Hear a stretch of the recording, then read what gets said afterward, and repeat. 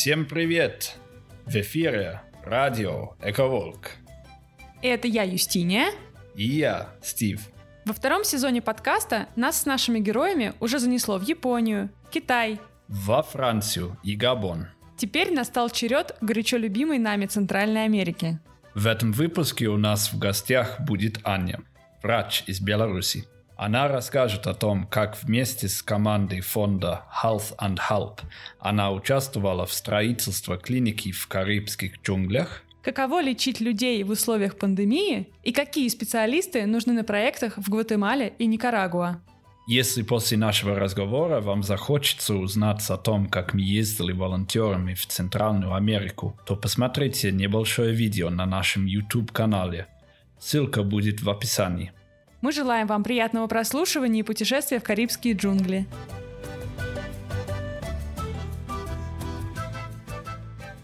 Привет, Аня. Привет. У нас сегодня необычный выпуск, поскольку не мы искали проект, с которым поговорить, а проект сам вышел на нас. И мы получили супер вдохновляющее письмо о том, что команда вашей организации слушает наш подкаст и хотела бы рассказать про клиники, которые находятся у черта на куличиках в очень удаленных местах. И, в общем, про разные практики, связанные с медициной. И нам показалось, что это супер классная тема, и мы очень рады тебя приветствовать здесь. Спасибо. Я рада быть у вас. Расскажи, пожалуйста, немножко про себя, чтобы мы понимали вообще, кто ты, что ты и почему ты в подкасте «Радио Эковолк». Я работаю в Health and Help уже где-то больше года. До этого несколько раз я была в клиниках волонтером, медсестрой. А сейчас я уже врач, и в этом году я собираюсь поехать в Никарагуа на проект на 2 года для того, чтобы работать там локальным координатором всего проекта. А сам проект в чем заключается? Мы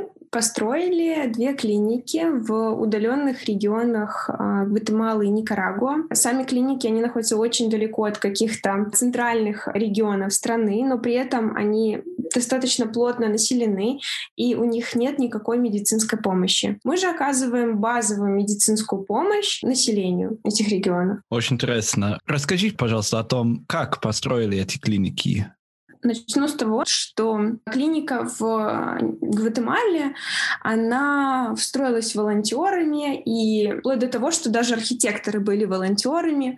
Но, в принципе, она была построена в деревне, где было проведено электричество и была возможность подвести воду. А в Никарагуа уже клиника, она в настолько удаленном регионе, что в нашей деревне нет даже света ни у кого.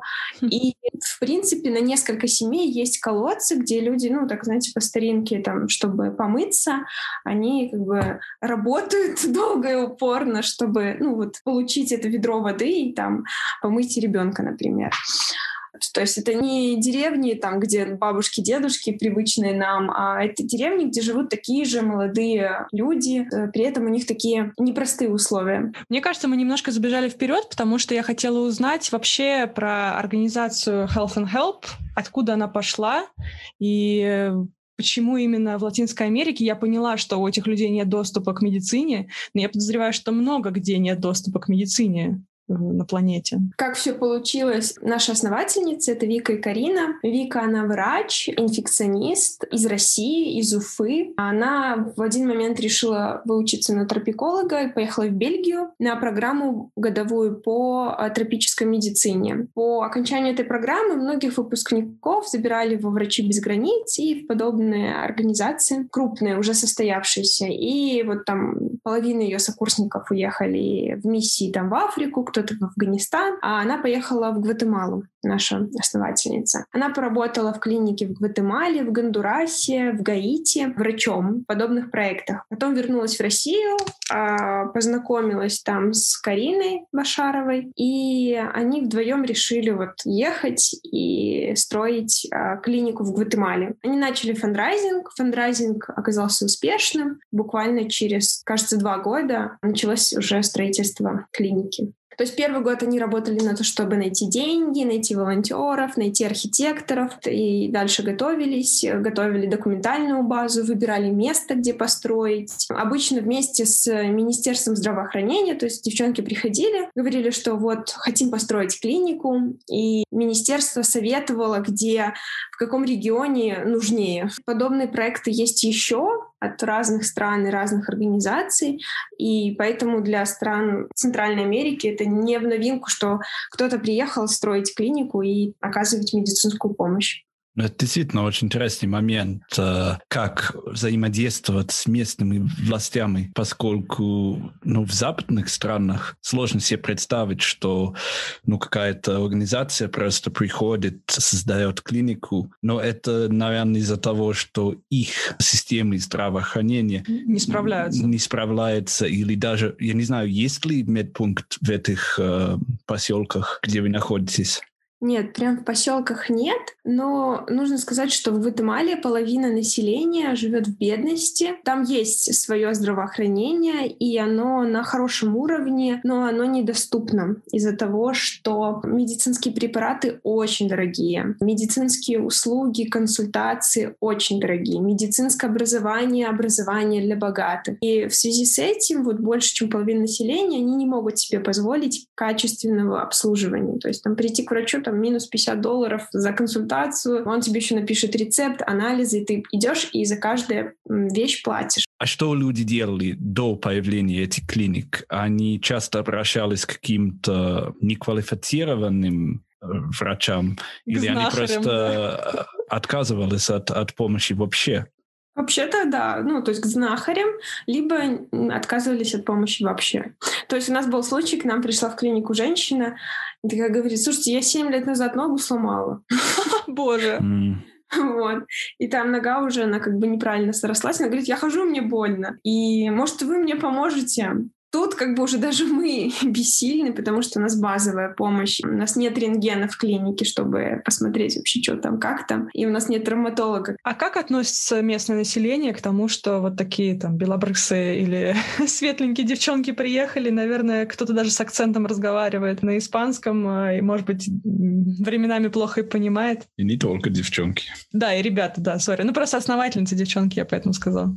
Вообще в Гватемале к нам уже привыкли, и у нас хорошие отношения с комьюнити. Что касается акцента, конкретно в Гватемале это не так значимо, потому что для гватемальцев испанский язык, он чужой. У них там в каждом регионе есть свой местный язык, и испанский язык они учат. Каких-то таких проблем, наверное, не было. То есть есть сложности с менталитетом, потому что там есть какие-то вещи, которые все делают по-разному, и всем непонятно, почему тут так. Да. Например? У нас был случай, приехала женщина, у нее отец с пневмонией, месяц болеет, у него низкая сатурация. Мы говорим: вам нужна госпитализация, то есть мы можем его оставить у нас, но у нас уже закончился кислород, и мы не успели пополнить баллон, нужно ехать в госпиталь. Она говорит: нет, я не могу. Мы спрашиваем, почему? Потому что глава семьи сейчас сын в городе, далеко, она не может принимать решения без главы семьи. То есть для нас такой патриархат — это нонсенс. И как можно не принять решение, когда дело касается здоровья и жизни твоего отца? Как интересно. Насчет самих зданий, Аня, ты сказала, что в Никарагуа там вообще нет коммуникации. Это правильно, да? Да. Так что здание полностью автономное. Да, абсолютно. Вообще. То есть максимально. Я сама такого раньше не видела в плане того, что вот был пустырь, где нет возможности там провести электричество, нет возможности сделать водопровод и канализацию.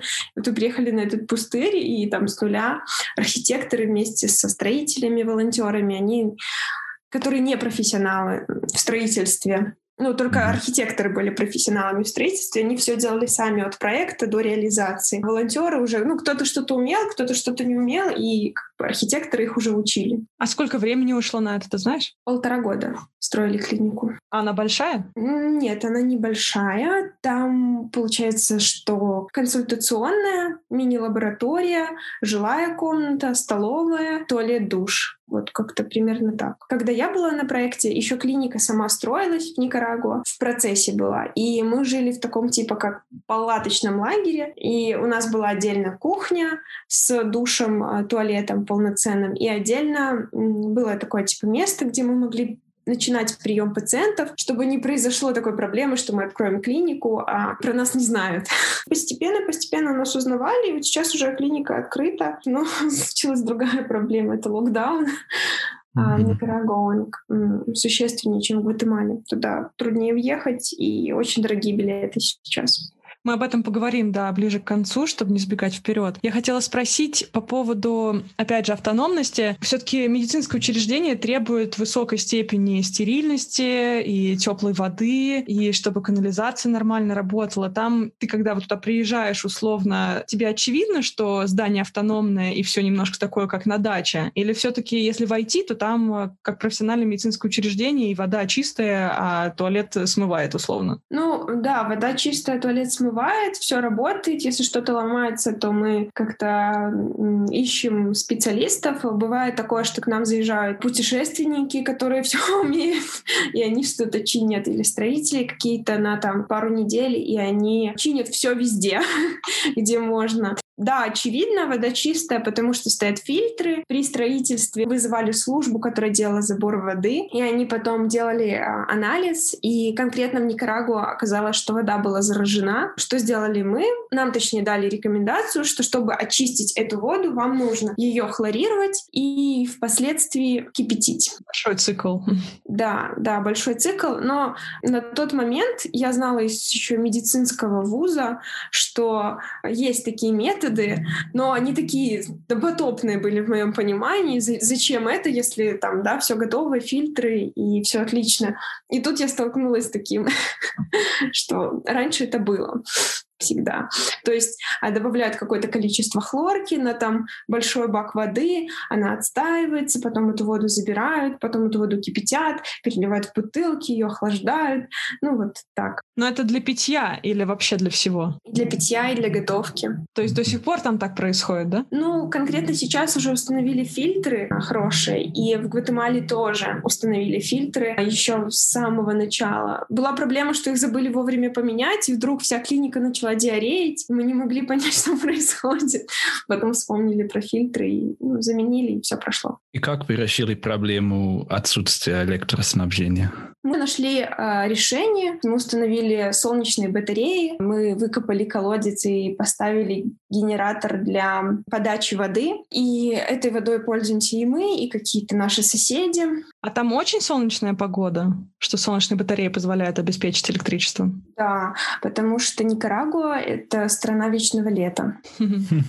А батареи не ломаются? А то много мифов о том, что... Или, я не знаю, миф, не миф, а о том, что они часто выходят из строя, вообще очень ненадежная технология до сих пор. Получается, что клиника существует уже больше года. За это время у нас был один такой инцидент, но как-то все очень быстро решилось. Но для нас это было очень такое тяжелое время, потому что, за там сутки, что у нас не было холодильника, у нас испортились все сыворотки на той жаре, как сыворотки противоядия от змеиного яда.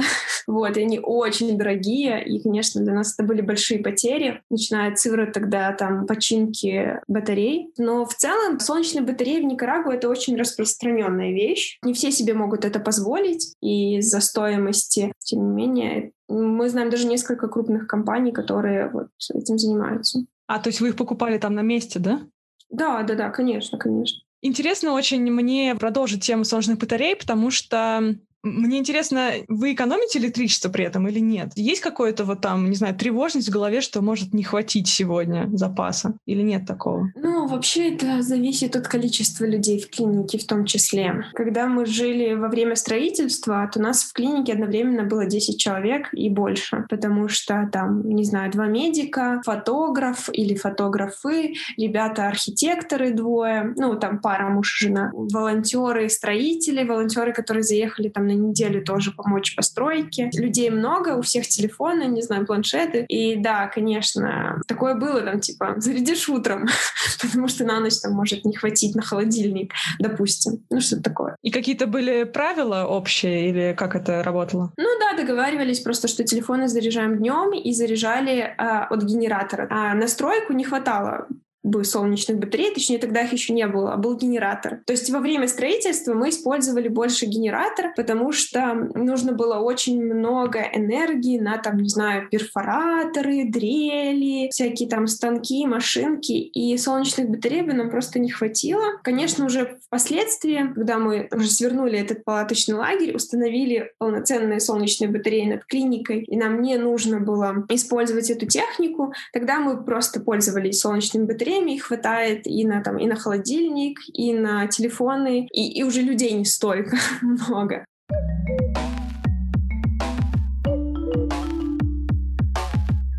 Привет, слушатели радио Эко-Волк. Вы классные, потому что если мы встретились здесь, то вам наверняка не все равно, что происходит с окружающей средой. И главное, какую роль в этом играете вы. Я, Лина Туомас, автор подкаста «Сэга на Эко», разделяю ваш интерес к теме и беру интервью у рок-звезд 21 века, экоактивистов, предпринимателей и экспертов. Приходите послушать по ссылке в описании к этому выпуску. До встречи!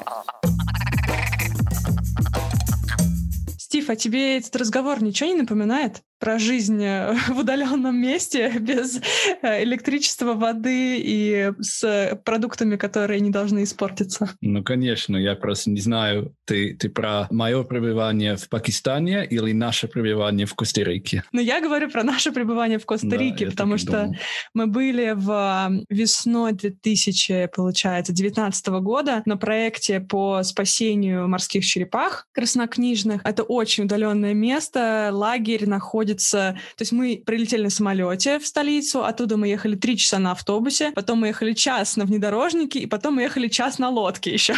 Вот в таком месте был этот лагерь, естественно, без каких бы то ни было коммуникаций. Ну, просто исходя от этого опыта, мне интересно, какая там ситуация с дорогами, как вы обеспечиваете запасы, доставки. Ну, есть транспортная доступность хоть какая-то?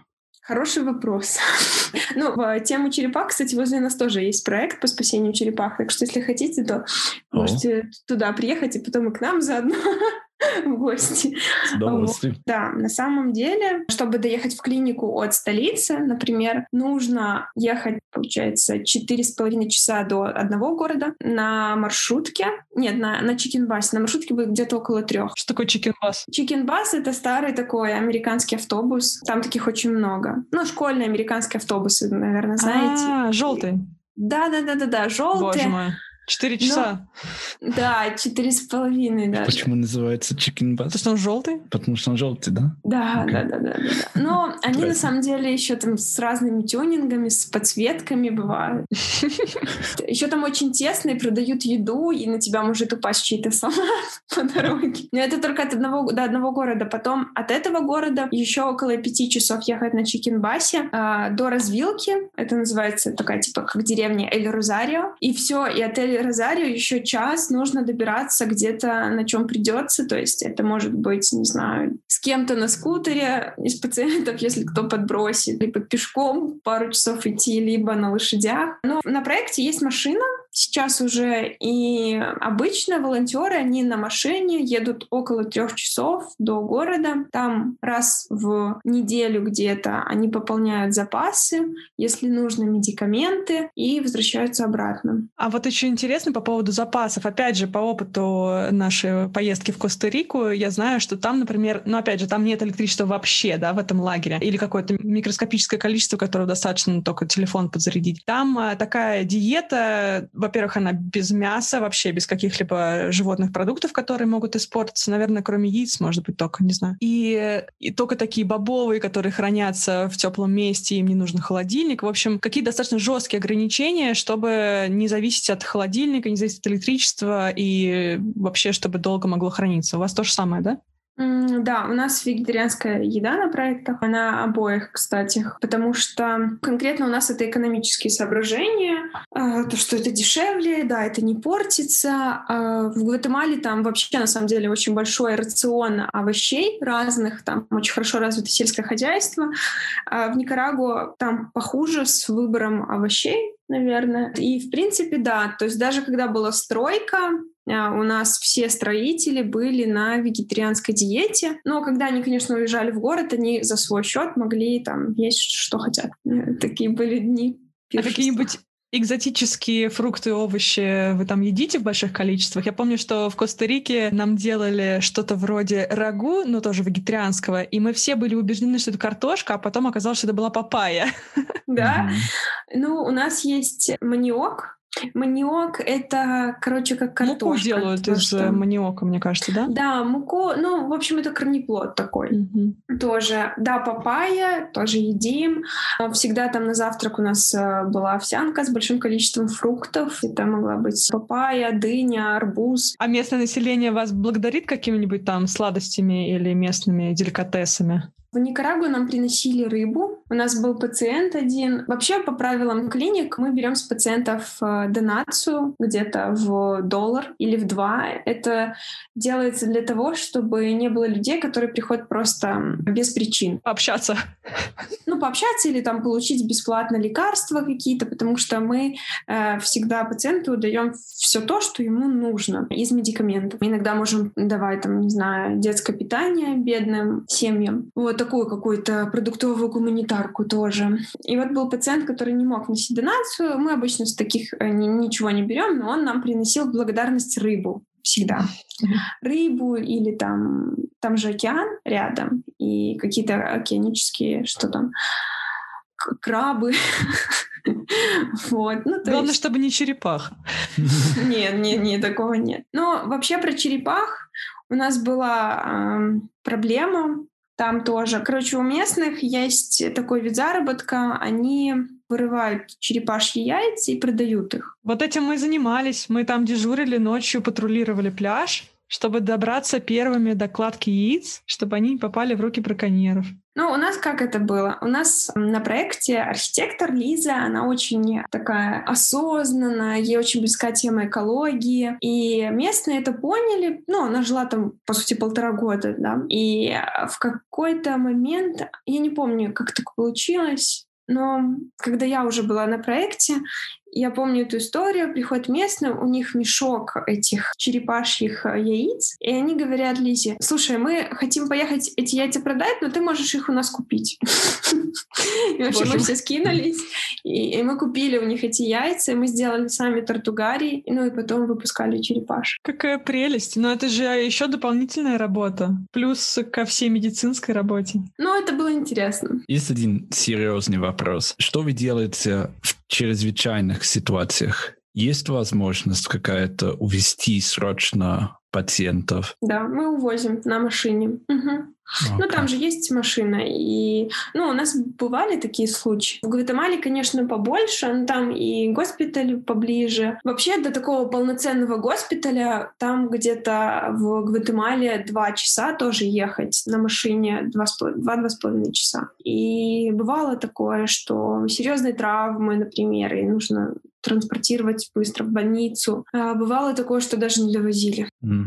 Я просто, когда я подготавливался к подкасту, я вспомнил один проект, очень инновационный, который начался, по-моему, в Руанде. Это такой проект, мне кажется, какая-то компания делала дроны, и этими дронами они доставляют срочно из какой-то центральной базы, доставляют, например, кровь или лекарства.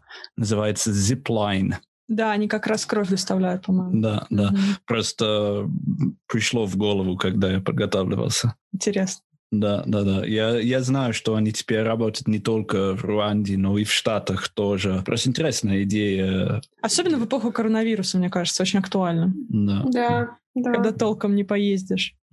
Да, и, кстати, вот особенность коронавируса в Центральной Америке, то, что там сразу был очень жесткий локдаун из-за того, что в Гватемале, например, один госпиталь на всю страну, где есть ИВЛ. Конечно, там с первых моментов, понимая, чем это грозит для страны, какой нагрузкой и какой смертностью, они сразу ввели жесткий локдаун, они закрыли школы, университеты, у них ввели комендантский час после 4 часов. Когда официально по стране было зарегистрировано 4 случая. У них ввели такие меры, вплоть до того, что патрулировали тоже улицы, чтобы люди не выходили. Продолжалось достаточно длительное время. И клиники, подобные наши, их тоже ввели в такой режим, что где-то 3 недели мы не принимали в принципе пациентов, и до этого времени наши врачи старались раздать максимально большое количество лекарств нашим диабетикам, то есть тем людям, которые приходят к нам в клинику каждый месяц всегда. Впоследствии разделили прием на 2 потока, чтобы был чистый, грязный. Когда уже даже деревня была против того, чтобы мы открывались. В чем опасность? В том, что могли заразиться волонтеры, и потом могли они же заразить половину населения деревни. Но, тем не менее, придумали систему, разделили клинику на 2 потока. Хорошо, что нам позволяла проектировка клиники это сделать, и уже даже в разные часы их принимали. То есть, например, первые утренние принимали чистых с диабетом с одного входа, а после 10 принимали уже всех остальных. Мы хотели в заключение спросить тебя про то, как можно помочь проекту, деньгами ли, или можно прям приехать, и как дела обстоят, ты об этом уже начала говорить, как дела обстоят во время пандемии, когда границы закрыты и ограничено передвижение. Возможно ли как-то помочь руками, тем не менее? Спокойно можно прилететь в Гватемалу. В Никарагуа тоже можно влететь, но там более дорогие билеты. В Гватемалу сейчас приезжают нам волонтеры, и можно приехать. Кого ищем на офлайн позиции, то есть непосредственно в клинике, нам нужны врачи, да, медсестры, да, но также нужны и администраторы, завхозы, то есть это человек, в принципе, может быть, с любым образованием. Нужно просто посмотреть вакансии, посмотреть, что нужно делать, и если кому-то это интересно, то мы будем рады рассмотреть кандидатуру. У нас есть рекрутеры, они уже отсматривают вакансии, отсматривают кандидатов и назначают собеседование. Также мы ищем помощников, но помощники — это платная вакансия, то есть если человек хочет приехать помощником, он платит какую-то определенную сумму, потому что это человек, который, в принципе, ответственности он ни за что не несет, но он может где-то что-то быть на подхвате, приехать на любой срок. Также мы очень и очень ищем фотографов, видеографов, всех людей, которые могут создавать контент. Из-за локдауна у нас тоже были проблемы с тем, что никто не мог въехать, и у нас нет никаких ни актуальных фотографий проекта, ни видеопроекта. Для нас это очень важно, чтобы показывать донорам, что мы работаем, мы продолжаем работать, что все есть. Ведь можно сколько угодно говорить, но всегда лучше один раз увидеть, и для этого нам нужны качественные фотографии и видео. Из офлайн позиции мы сейчас ищем рекрутеров, то есть тех людей, да, онлайн, кто отбирает и помогает проводить собеседования с кандидатами, особенно со знанием испанского языка. Это прям очень важно. Мы ищем психолога с хорошим английским, тоже онлайн. Пока все. Периодически нам еще нужны грантрайтеры и люди, помогающие социальными сетями.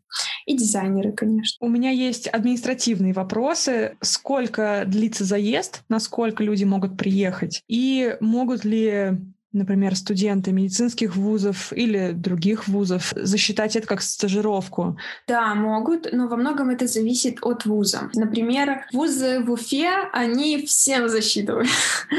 Вот. Американские, кажется, тоже. Там у нас была одна студентка, ей засчитали, так как какую-то активность в университет. Плюс у нас были еще студенты из Португалии. Им тоже это было для их успеваемости полезно. Честно, я не в курсе именно такой структурной вещи. Это все нужно узнавать еще и у своего вуза. Со стороны проекта мы готовы предоставлять рекомендательные письма, подтверждающие, что человек был на проекте, что он там делал, перечислить какие-то активности. Мой вуз в Беларуси не засчитал. Но я думаю, это больше связано с системой. такой. Обидно.